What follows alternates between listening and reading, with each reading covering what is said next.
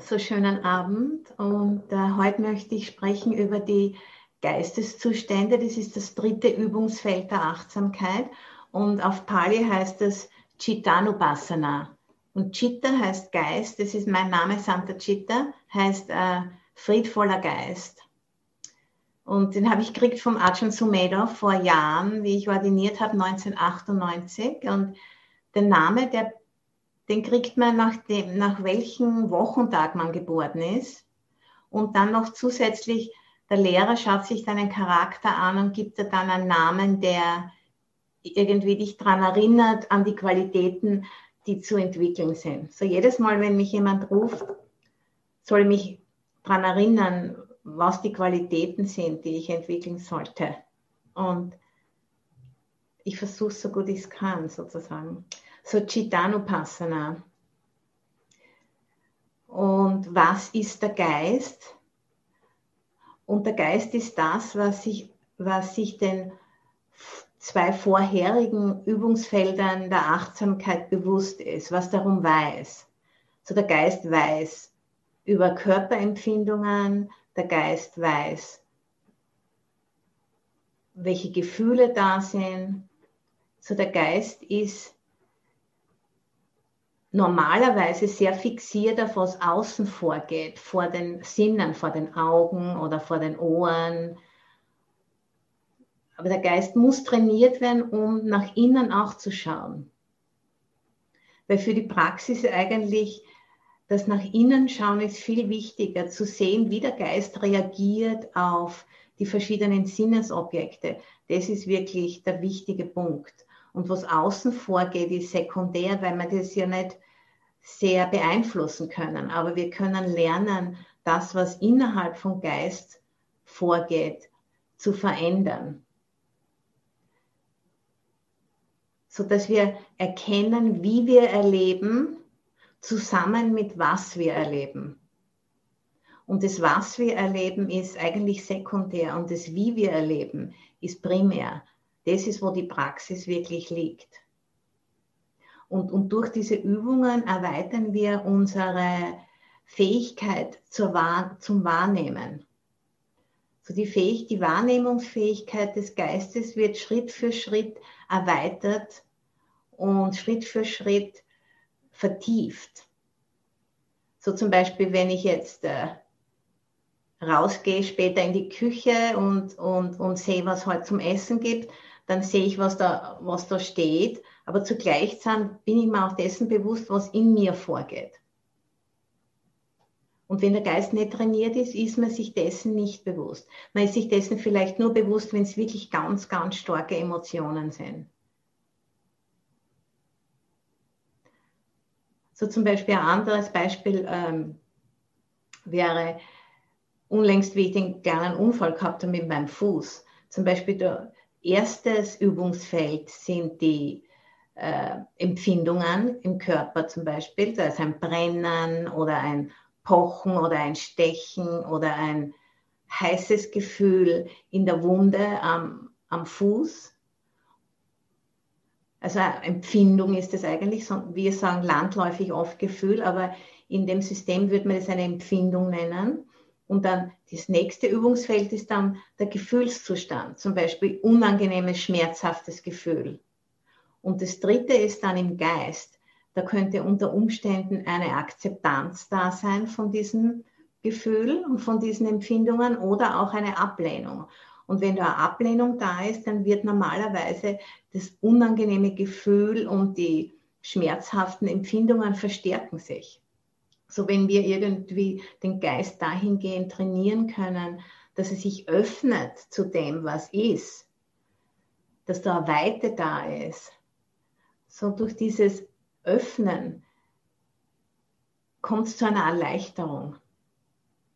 Und da habe ich das letzte Mal drüber gesprochen, über diese Sutta, über den Salzklumpen. So wenn der Salzklumpen in einem kleinen Gefäß ist, dann unter Umständen wird das ganze Wasser so, dass man es gar nicht mehr trinken kann. Wenn wir den Salzklumpen in eine Badewanne reinschmeißen, dann ist es kein Problem. Man kann das Wasser still noch immer genießen. So um das geht es, den Geist dahingehend zu trainieren, dass er immer weitere Fähigkeiten erlangt. Tiefer und weiter, tiefer und weiter. Und durch diese zunehmende Tiefe und Weite können wir dann dem Leben erlauben, für sich selbst zu sprechen. Und was uns am erstes auffällt, ist, diese Gefühle, diese Empfindungen, diese Geisteszustände, die sind alle vergänglich. Die ändern sich ständig. Und um diese Einsicht geht es, dass man das wirklich voll gegenwärtig erlebt, nicht nur theoretisch weiß und im Buch liest, sondern wirklich erlebt hat, oft genug, sodass das Vertrauen in diese Vergänglichkeit so stark wird, dass wir nicht mehr überwältigt werden können von unangenehmen Gefühlen oder schmerzhaften Empfindungen. Weil normalerweise werden wir überwältigt davon und dann gibt es dieses Abspalten, findet statt. Dass die Energie wird abgespaltet in den Kopf hinauf und dann gibt es Denken, Denken, Denken, Denken, Denken und Strategien entwickeln und ängstlich sein vor der Zukunft und so weiter und so fort. Und dann sagt man Sachen oder macht man Sachen, die einem dann später leid tun. Wenn es aber gelingt, die Energie nicht abzuspalten, sondern Platz zu machen im Körper, und in den Gefühlen für diese schwierigen Energien, dann werden die von selbst wieder aufhören. So, um das geht es. Das somatische Erleben, das körperliche Erleben, das affektive Erleben, das gefühlsmäßige Erleben und das kognitive Erleben, die Geisteszustände. Zu sehen, wie die einander bedingen. Und so, wenn wir die Fähigkeit zum somatischen und affektiven Erleben nicht wirklich gut trainiert haben, dann wird die Energie abgespalten und dann kommt es zu verschiedenen Emotionen, Stimmungen, Verfassungen, die den Geist so dahingehend verfärben, dass er unzuverlässig wird. Die Urteile, die ein emotional eingefärbter Geist fällt, sind unzuverlässig. Und zur gleichen Zeit, der emotional gefärbte Geist unterliegt dann auch dem vierten Übungsfeld der Achtsamkeit. Das ist der Gedankenfluss und der färbt den Gedankenfluss ein. Da kommen dann alle Arten von Geschichten und Projektionen und ängstliche Geschichten oder Täuschungen und so weiter. Da gibt es dieses gute Beispiel, wenn man im Wald oder sagen wir schauen auf den Boden und da liegt der Strick und für einen Moment glauben wir, das ist eine Schlange. So dieses Zusammenziehen vom Geist, Energie wird abgespalten und dann im Kopf Geschichte und dann schauen wir nochmal hin, das ist nur ein Strick und die Energie geht wieder runter. Und durch durchs Meditationstraining entwickeln wir diese Fähigkeit, dass wir den Energiefluss viel besser mitkriegen und uns dann nicht mehr so von diesem Energiefluss herumbuxieren lassen, sondern Platz machen und uns das einmal anschauen. Das ist interessant, was da passiert. Und das ist einfach unser Erbe als Menschen oder Säugetiere, sagen wir so, dass wir solche Körper haben, die machen diese Sachen. Und so ist es halt einmal. Und das nicht so persönlich nehmen. Säugetiere haben Körper, die haben diese Propensities oder diese Veranlagungen, sich so darzustellen, wenn Gefahr oder vermeintliche Gefahr im Anzug ist, dann passieren diese Sachen im Körper, sodass wir uns in Sicherheit bringen. Und das muss man mal wirklich gut beobachten und dann auch die Bereitschaft haben, die eigenen Unzulänglichkeiten quasi zu sehen, wie wir selbst da weggeschwemmt werden. Und sich das einfach einmal anschauen. Und dann wirklich zu sehen, dass diese eingeschränkte Sicht auf was außen vorgeht und auf starke Emotionen, dass das kann geändert werden. Das ist eine Gewohnheit, die wir einfach entwickelt haben, weil wir es nicht besser gewusst haben. Aber so, wir können das ändern durch Training. Eben durch diese 4 Satipatthana, diese 4 Übungsfelder. Das Anfangen des, wie sagt man da, to break it down into 4 levels of Erleben. Und dann zu sehen, das ist nicht nur ein ganzer Knäudel, sondern da kann ich eigentlich reinschauen und mir das anschauen. Okay, am Körper fühlt sich so an, Gefühl fühlt sich so an, Geisteszustand ist so und die Stories, die dann da losgetreten werden, die sind wieder was anderes. Und wenn man das dann so betrachtet, dann plötzlich gibt es da Möglichkeiten. Und noch ein Beispiel, um das zu demonstrieren, zum Beispiel, ich erwarte einen wichtigen Anruf und ich lese ein Buch und warte auf den Anruf. So, das erste Übungsfeld der Achtsamkeit. Ich empfinde, wie meine Hand dieses Buch hält. Der Druck von der Hand am Buch. Und dann, das fühlt sich neutral an. Zweites Übungsfeld der Achtsamkeit. Und dann in meinem Geist, drittes Übungsfeld der Achtsamkeit, ist Interesse am Buch, aber zugleich weiß ich auch, ich muss hören, weil der Anruf wird unter Umständen bald reinkommen. So, es ist möglich, sich allen 3 Übungsfeldern gleichzeitig bewusst zu sein. Und dann jedes Mal, wenn ich mir denke, okay, wer ein bisschen nervös, wird der jetzt anrufen oder wird er nicht anrufen? Relax. So, man kann sich einfach ganz leicht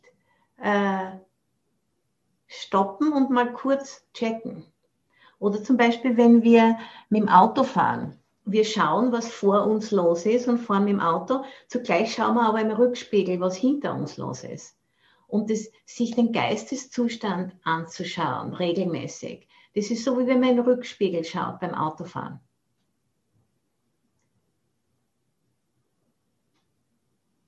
So, das was passiert und wie wir dazu stehen, zu dem was passiert. Diese Dinge, diese beiden Ebenen gleichzeitig erkennen. Weil eben Angst und Gier und Abwehr verzehren den Geist. Und der Geist ist wie ein Spiegel. Ein verzerrter Geist wird mir das, was passiert, in einer Art und Weise widerspiegeln, die verzerrt ist.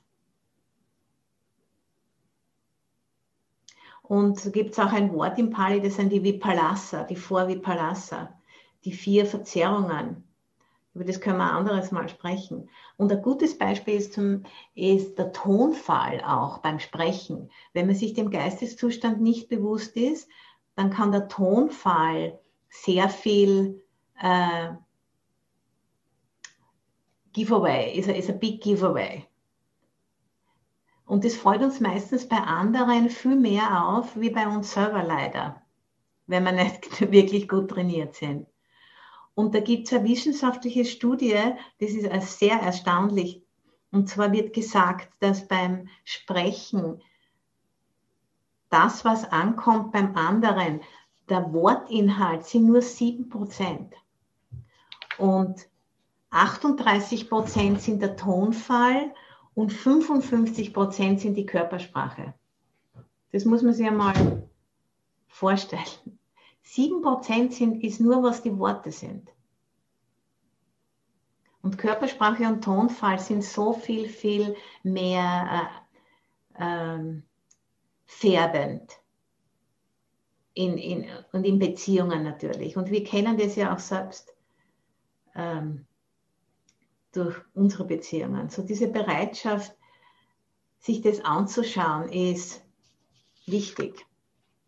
Weil wenn der Geist nicht gelassen ist, wenn er was will, wenn er eine Richtung hat, einen Willensimpuls hat, eine intentionale Qualität, dann verfärbt er alles, was wir mit den Sinnen wahrnehmen. So diese Abneigung und Zuneigung im Geist, die kann man direkt erfahren, sodass da ist almost so wie die Energie lehnt sich nach vor und will was oder macht so. Und das kann man spüren im Körper, wenn man dahingehend seine Wahrnehmungsfähigkeit trainiert hat. Und da möchte ich jetzt gern vorlesen aus dem Dhammapada. Das ist eines der Bücher auch im Kanon, in der Khuddaka Nikaya. Gleiche Nikaya, wo auch die Therigatha vorkommen. Und das Dhammapada ist eine Anthologie von Aussprüchen des Buddhas in Versform. Und ist eine der meistgelesensten Schriften, weil es ziemlich kurz und bündige Aussprüche sind.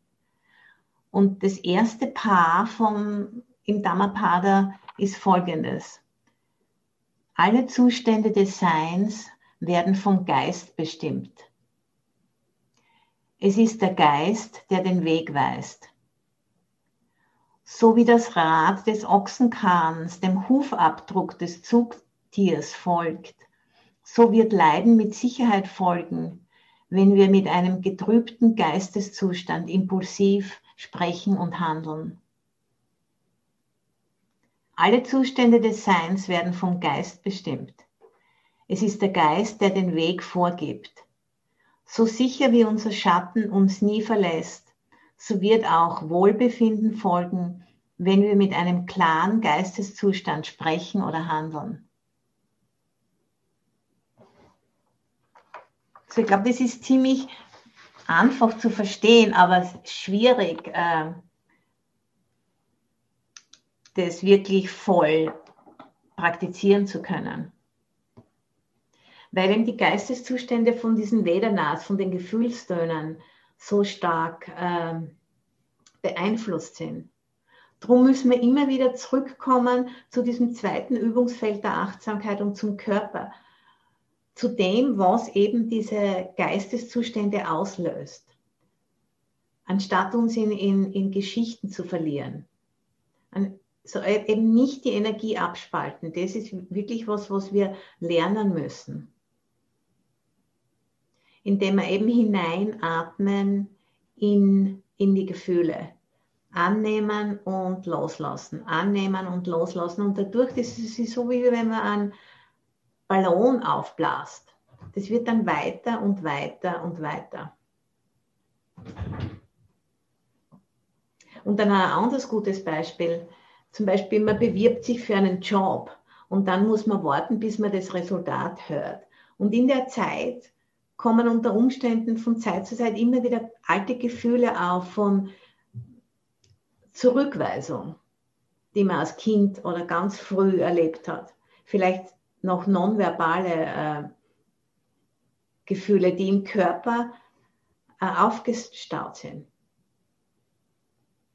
Und wenn wir dann nicht die Fähigkeit haben, da wirklich hineinzuschauen und das wirklich anzunehmen, dann kommt es zu einem Abstumpfen unserer Fähigkeiten zu erleben durch dieses Abspalten. Und zum Abspalten nehmen Leute normalerweise Alkohol, Drogen und verschiedene andere ungeschickte Strategien, mit den Gefühlen fertig zu werden. Und die wirklich einzige Strategie auf Long Term ist dieses Annehmen. Und das Wort Apathie, das kommt vom griechischen Wort Pathos, das heißt Schmerz oder Leid. Und es ist das Unvermögen zu leiden, führt zur Apathie. Ich finde es sehr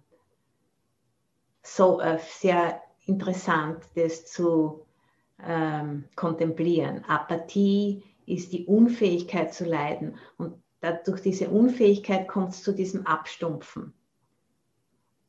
Und durch dieses Abstumpfen gibt es aber auch keine Freude. So, wenn man den Leiden ausweichen will, hat es sehr weitreichende Resultate. Dass man immer weniger Lebensqualität hat. Weil Leiden gehört einfach dazu. Solange man nicht voll erleuchtet ist, wird es Leiden geben. Da gibt es keinen Umweg. Da muss man einfach durch.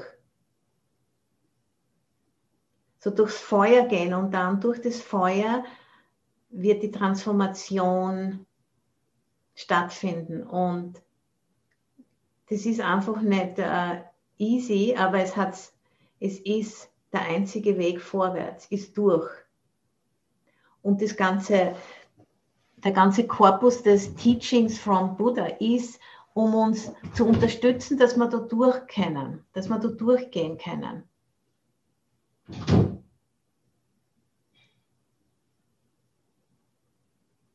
Und wie ich auch letztes Mal erwähnt habe, die Gefühle, die werden unterteilt in weltliche und nicht weltliche Gefühle, das zweite Übungsfeld der Achtsamkeit. Und wenn die bedingen den Geist, und die weltlichen Gefühle würden im Geist Lust, Zorn, Abwehr herbeiführen, und die nicht weltlichen Gefühle, da ist der Geist frei von allen diesen Trübungen. So das Gewahrsein dieser Gefühle führt natürlicherweise zum Erkennen der Geisteszustände. Und das ist ganz wichtig für einen Fortschritt am edlen achtfachen Pfad. Weil diese Sati oder Achtsamkeit, rechte Achtsamkeit, ist nur eine Komponente von diesem edlen achtfachen Pfad. Und das muss integriert sein mit den anderen Komponenten. Und da werde ich auch später noch mehr drüber sprechen. Aber das möchte ich nur jetzt nochmal sagen. So diese rechte Achtsamkeit erkennt, was im Geist los ist. Und nicht nur die Anwesenheit, sondern auch die Abwesenheit ist wichtig von diesen Geisteszuständen. Das ist auch ein Teil der Übung. Und in der Sutta, in der Satipatthana Sutta, wird gesprochen über 8 Paare von Geisteszuständen. So für den Anfang, arbeiten wir nur mit den 3 wichtigsten Paaren, und die wir auch im täglichen Leben sehr gut erfahren können. Mit und ohne Begierde, mit und ohne Zorn und mit und ohne Verblendung. Und dann gibt es noch 5 weitere Paare. Und die möchte ich nur kurz erwähnen. Und zwar zusammengezogen und zerstreut, weit und eng, übertreffbar und unübertreffbar, konzentriert und unkonzentriert und befreit und unbefreit. So, das sind die 8 Paare von Geisteszuständen, die wir lernen zu unterscheiden in unserem Erleben.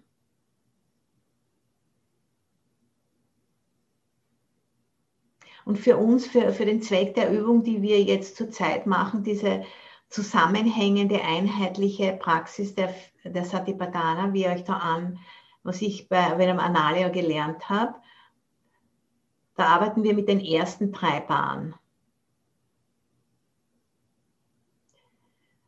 Speziell, weil eben die weltlichen und nicht weltlichen Gefühle wichtig ist, die auseinanderzuhalten, weil das spricht zu uns über Fortschritt oder Rückschritt am edlen achtfachen Pfad.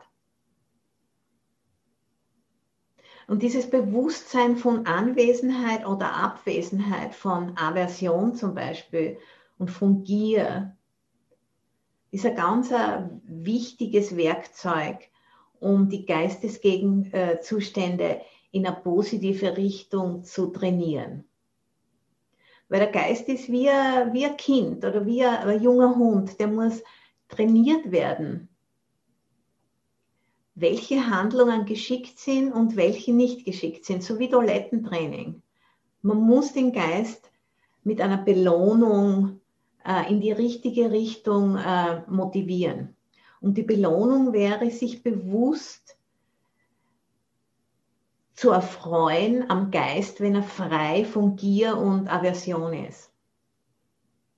So bewusst zum Beispiel in den Geist schauen und sagen, oh, im Moment ist mein Geist total gelassen, und dann einfach sagen, wow, das ist gut.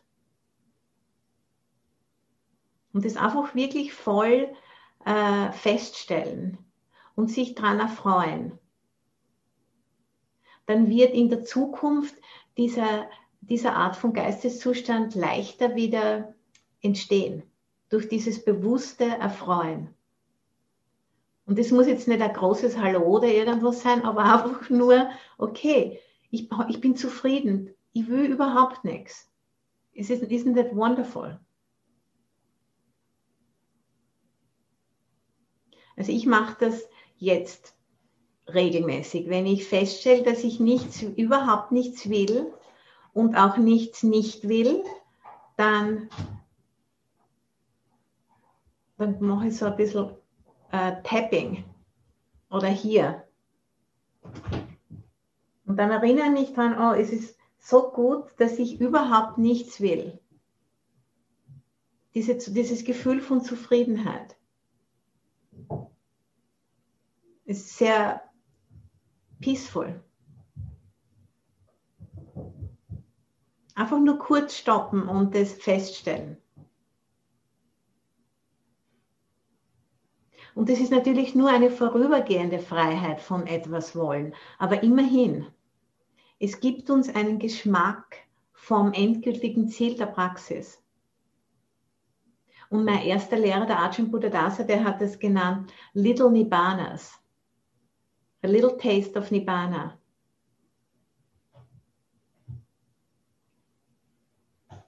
Und das führt zu einer zunehmenden Verfeinerung von was wir unter Glück und Zufriedenheit verstehen. Weil normalerweise Glück ist, wenn man sich das Auto kaufen kann oder das Haus kaufen kann oder den Urlaub machen kann oder was immer. Und dann wird sich das einfach mit der Zeit, wird es immer mehr verfeinert und dann ist Glück ist eigentlich nichts wollen. Nichts fehlt, I don't want anything. Was für eine Erleichterung. Und das ist das wirkliche Glück.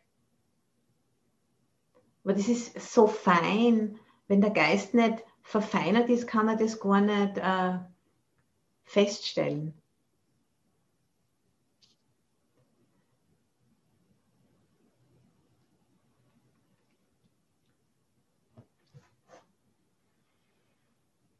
Und darum ist es sehr wichtig auch, dass man sich immer wieder bewusst ist, bevor man sich hinsetzt zu meditieren, was ist meine Motivation, was ist meine Aspiration für die Praxis.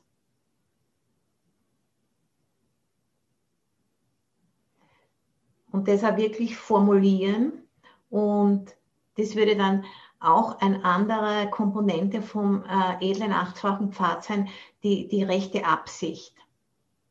Gedanken von Loslassen, Gedanken von liebender Güte und Gedanken von Mitgefühl. So Gedanken, die das Herz öffnen, ohne dass man irgendwas braucht. Und das hilft uns auch dann, durch schwierige Situationen durchzugehen, wenn die Gefühle sehr schmerzhaft sind, wenn der Geisteszustand aufgewühlt ist. Wenn man sich dessen bewusst ist, warum man praktiziert, dann hat man viel mehr Kapazität, mit unangenehmen Dingen, sich unangenehmen Dingen gegenüber zu öffnen. Und diese Schwierigkeiten einfach zu überwinden, da durchzugehen und zu vertrauen, dass der Transformationsprozess ist so, wie wenn man durchs Feuer geht und das ist okay. So ist es halt einmal.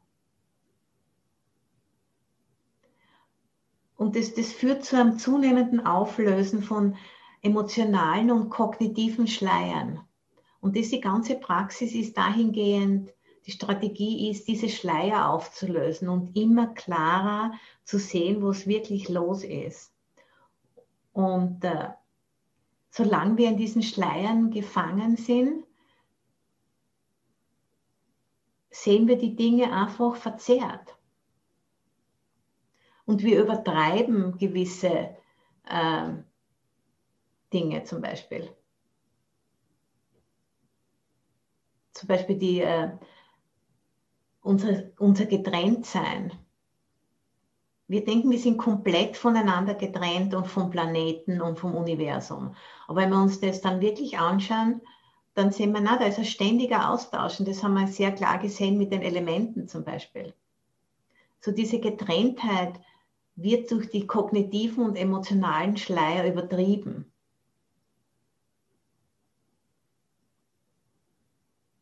Und darum ist es eben wichtig, dass wir fangen an, Vergänglichkeit zu sehen. Weil die Vergänglichkeit ist so wie das Eingangstor ins Dhamma. Weil das kann jeder sehen, das ist nicht schwierig. Und Stress und Leidhaftigkeit kann man auch ganz leicht sehen. Und das sind zwei Tore, durch die man ins Dhamma reinsteigen kann. Und weil alle Empfindungen, alle Gefühle, alle Geisteszustände sind Boten der Vergänglichkeit. Und das ist die kanonische Definition von Wissensklarheit, Sampajanya in Pali. Das Sampajanya tritt, wenn es rechte Achtsamkeit ist, dann, oder Samasati, dann tritt es auf immer im Tandem zusammen mit Sampajanya, mit Wissensklarheit. Das ist das Wissen um den Kontext. Das ist der Forschungsaspekt von Sati, der Forschungsaspekt von Achtsamkeit.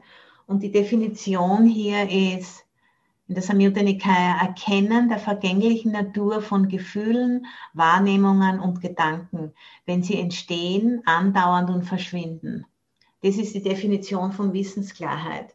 Und Ajahn Buddhadasa hat das genannt Wisdom in Action. So das ist eine Weisheit, die immer mit uns ist. In jeder Aktion wissen wir, das ist vergänglich.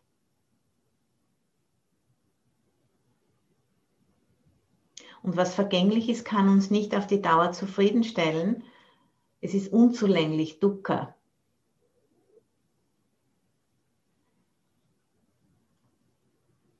Und weil es eben vergänglich ist und unzulänglich, können wir es nie völlig unter unsere Kontrolle bringen.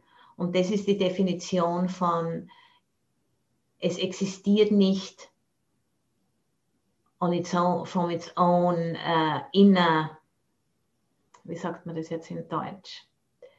Sorry, ja, es ist ohne ein Selbst, es ist leer von einem Selbst, leer von einem stabilen Kern. Und dadurch ist es nicht kontrollierbar. Weil wenn sich ein Ding ständig verändert, dann können wir es nicht 100%ig kontrollieren. Und das ist die Definition von Nicht-Selbst oder Anatta. Und da gibt es dieses schöne Beispiel vom Ajahn Chah, the cup is already broken.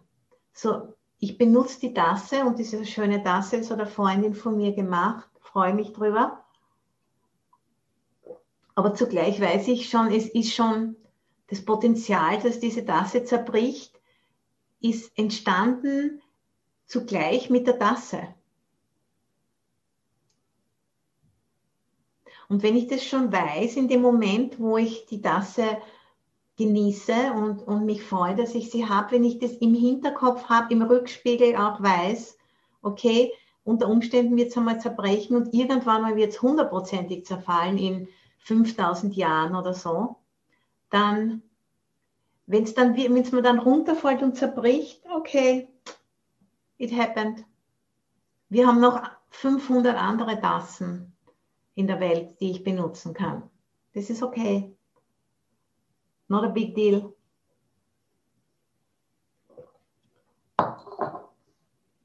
Okay, und jetzt habe ich wie immer eines der Gedichte von Matti zur Illustration von dem Chittanupassana. Und zwar das Gedicht, die Nachdichtung von Matti heißt Soma, Happiness. Und das ist ein Gespräch zwischen Mara, das ist die Personifikation des Bösen im Buddhismus. Das ist so ähnlich wie unser Teufel. Und Mara spricht zu Bhikkhuni Soma. Und zwar sagt er,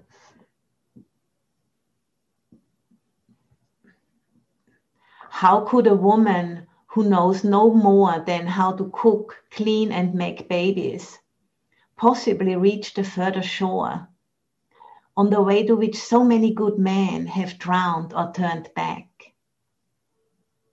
Und dann sagt Bhikkhuni Soma, the mind is neither male nor female.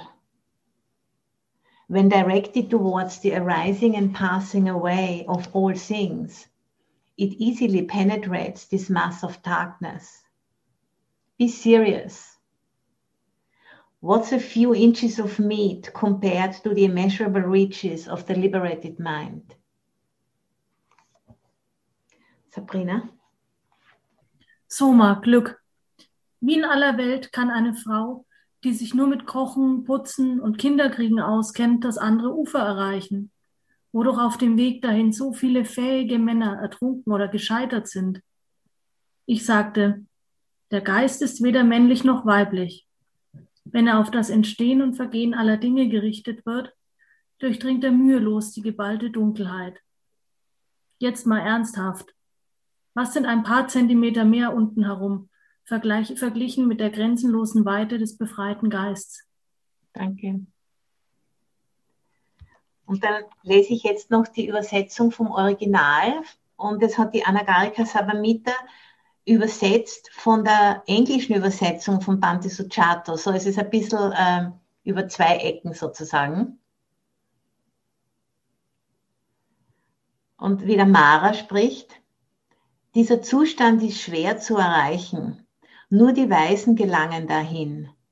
Für eine Frau mit ihrer Zwei-Finger-Weisheit ist es unmöglich. Und dann antwortet die Bhikkhuni Soma, welchen Unterschied macht das Frausein, wenn der Geist heiter ist, wenn das Wissen da ist und man den Dhamma klar sieht? Genießen ist in jeder Hinsicht zerstört. Ich würde sagen, Begierde für Genießen ist in jeder Hinsicht zerstört. Und die Masse der Dunkelheit ist zerschmettert. Du sollst wissen, Böser, geschlagen bist du, Zerstörer.